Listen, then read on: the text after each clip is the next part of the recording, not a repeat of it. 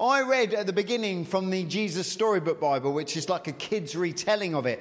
But in the adult Bible, in the full version, there are 4 chapters that account Jonah's story. It is so short. I read it this morning quickly before sort of coming here. And there are 4 succinct chapters about the life and times of Jonah.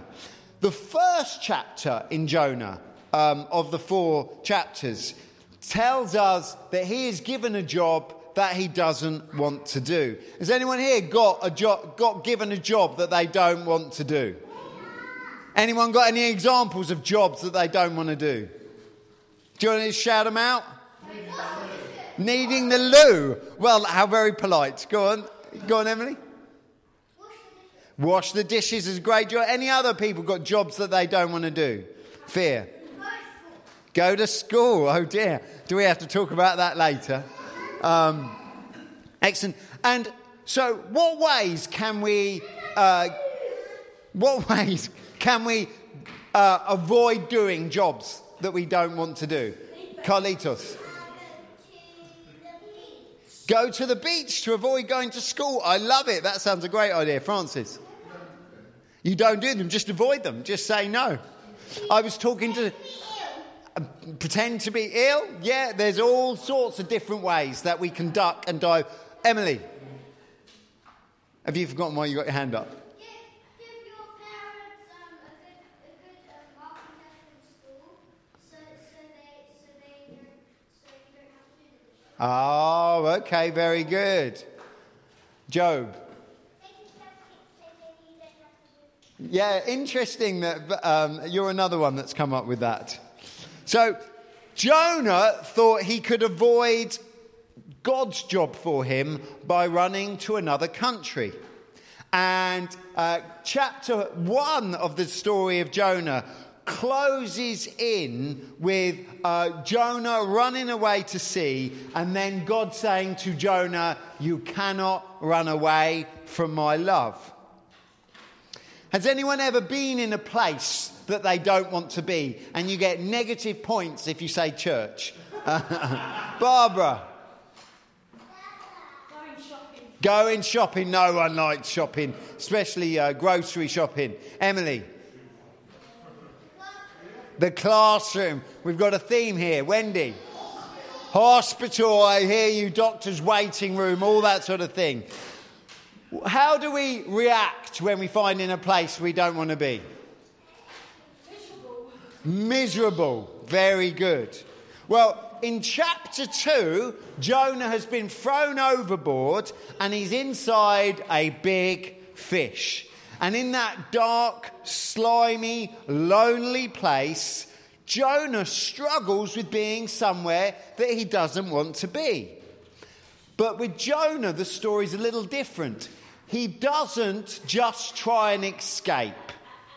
Instead, inside that whale, inside that big fish, he comes out with an amazing song. He sings, first of all, about being thrown into the sea, about finding himself in trouble, about running away from God, and then that not working out well. But as you go through chapter 2, as you look at his song, we find this wonderful message of hope. We find this message that Jonah knows that the only person that can get him out this fish is God. That God is his only hope to be saved. That wherever Jonah finds himself, he knows that God can be relied upon to look out for him. Now, you and I live in a world where we can find ourselves in many dark situations, where in issues and problems and situations where we don't want to be, where we find ourselves miserable and glum. But the truth for Jonah is the same for us. Whatever darkness we are in, we have a God that is loving and strong. Everyone stand up. Put your hand on your heart or torso, roughly where it is, and then say, God loves me. God loves me. And now everyone put your arms up and show me your gums. Come on. Show me your muscles. That's it. Now say, God is strong. Put your hand on your heart and say, God loves me. And now show me your guns. God is strong. Excellent. Sit down. Whatever dark situations we can find ourselves in, we should be comforted by the fact that God loves us and He's strong. Now, at the end of chapter 2, God tells the fish to vomit Jonah out. Can we have a vomiting sound? Yeah. Oh, that is good. Yeah. Can we have another one? I really enjoyed that. Oh. In chapter 3, Jonah escapes from the big fish. And in chapter 3, God comes again to Jonah and says, I have got a job for you. He is to tell the people of Nineveh that they are living badly and need to become friends with God. And then, as he does this, he is a picture for us like a very famous person from history. His Carlito's gone. He has gone. Who does Jonah remind us of by being in darkness for 3 days and then coming out and telling people good news? Jesus. Right, we can say it a little less timidly. You're not at work or at school or in Sainsbury's. You're at church. Who does he remind you of? Jesus! Excellent. Have you ever been bullied or had an enemy? How do you normally feel about them without the love of Christ? Aggressive? Anyone else? Angry? What do you want to happen to them normally if you don't know Jesus? You want revenge. You want something bad to happen to them, don't you? You don't want wonderful blessings to come their way. At the start of the story of Jonah, he feels like that about the people of Nineveh. But now he knew that he needed to share God's message of forgiveness and love. And so he goes to these people that are his enemies. And wonderfully, Nineveh listens to Jonah and they become friends with God. You and I today are surrounded by people that are like those from Nineveh. They make wrong choices and damage each other. And we have the opportunity to respond.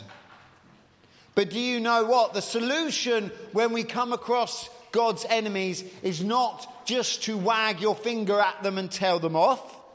And it's neither the solution just to hate and despise or avoid them. Because these are common ways that we deal with people that don't know God. But that was not Jonah's solution. That is not God's solution. The solution to help people that are God's enemies now become God's friends is to tell them. Tell them about our relationship with God. Tell them the truth that we believe in about Jesus. And invite them to know them too. And that is why by far the most important table this morning was the one Richard's sitting on, where we write down something of God's goodness, where we write down something of the hope God gives us, write down something of the experience, our experience of God. Because that is the only way people will turn from being God's enemies to God's friends. This building is full this morning because someone has told each and every one of us about God's love. Every single one of us is only here because someone else told us about God's love. And we have a privilege to do the same. It can be scary. It can be difficult. We can drag our feet. We can jump in a boat and try and escape to the other end of the earth. But it is God's mission for us and purpose for us and destiny for us to help the poor people of Nineveh and God's enemies so that they can know him. Now, in the adult story of Jonah, the last chapter is chapter 4. Everyone say, hooray, the end is coming. Let's try that again. Say, hooray, the end is coming. Chapter 4 is possibly my favourite chapter because Jonah sits outside of Nineveh waiting to see what happens. He kind of wants God to put the boot into Nineveh because they're his enemies. And then Jonah sulks when it doesn't happen. Jonah sulks when God is kind to Nineveh. And then a plant comes up and the plant shades him and then the plant dies. And do you know what Jonah does? He sulks. Everyone say sulks. Sulks. Everyone cross your arms and look miserable. There's some good sulkers in this room. Does anyone know anyone that sulks easily? There are people in our lives that easily sulk when things aren't going their way. Why are they difficult to be around? Why is a sulky person hard to be around? They don't have Jesus. That we can get sulky Christians too. I've seen them. They are miserable. They don't speak. They don't join in. When you have things going on, they're just a killjoy. Jonah sulks. But God has something to say to Jonah. He says, you are upset about that plant dying. But God is even more upset about the 120,000 people of Nineveh. So it looks like Nineveh was a similar size to Crawley. And so that is the group of people that Jonah helped see saved. And God says, I am more upset about that than what you're upset. If you have been grumpy today because something has not gone your way, if you have been grumpy last week because something went badly, if you have ever been grumpy in your life, God will say, take that, and I feel that 1,000,000 times more for all the people that don't know Jesus. And that is an interesting thing. We get upset about all sorts of things. And God says, whatever you get upset about, I get upset 1,000,000 times more about all the people that don't know me in Crawley and in our place of Bewbush. Yeah. Friends, this world has all sorts of things that we can get miserable about and sulk over. This coming week, there'll be lots of opportunities to cross your arms and look grumpy. But instead of getting moody about the little things that inconvenience us, the story of Jonah invites us to remember God's love for all the people that don't know him yet. Last week, Bewbush and beyond were full of people making bad choices and celebrating Halloween. They celebrated horror and evil and scariness, and they do so in ignorance. And this week we have an opportunity, and it's a challenge, to shine the light of Jesus into other people's lives. Does that sound good? Yes.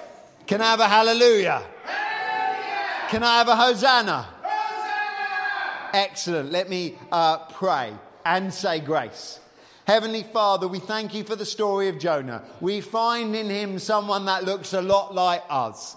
Heavenly Father, I pray that we would not run away from the jobs you have for us, but we would run towards you. Heavenly Father, I pray that we would know you rescuing us from dark situations. Heavenly Father, I pray that you would help us be kind to our enemies and your enemies. And Lord God, most importantly of all, may we, like Jonah, be messengers to our neighbours, our friends and family about the hope of Jesus Christ. And Lord God, I pray as we all come together and eat, that you would be with us and that we would know the fellowship of the Holy Spirit. And all God's people said, Amen. Amen.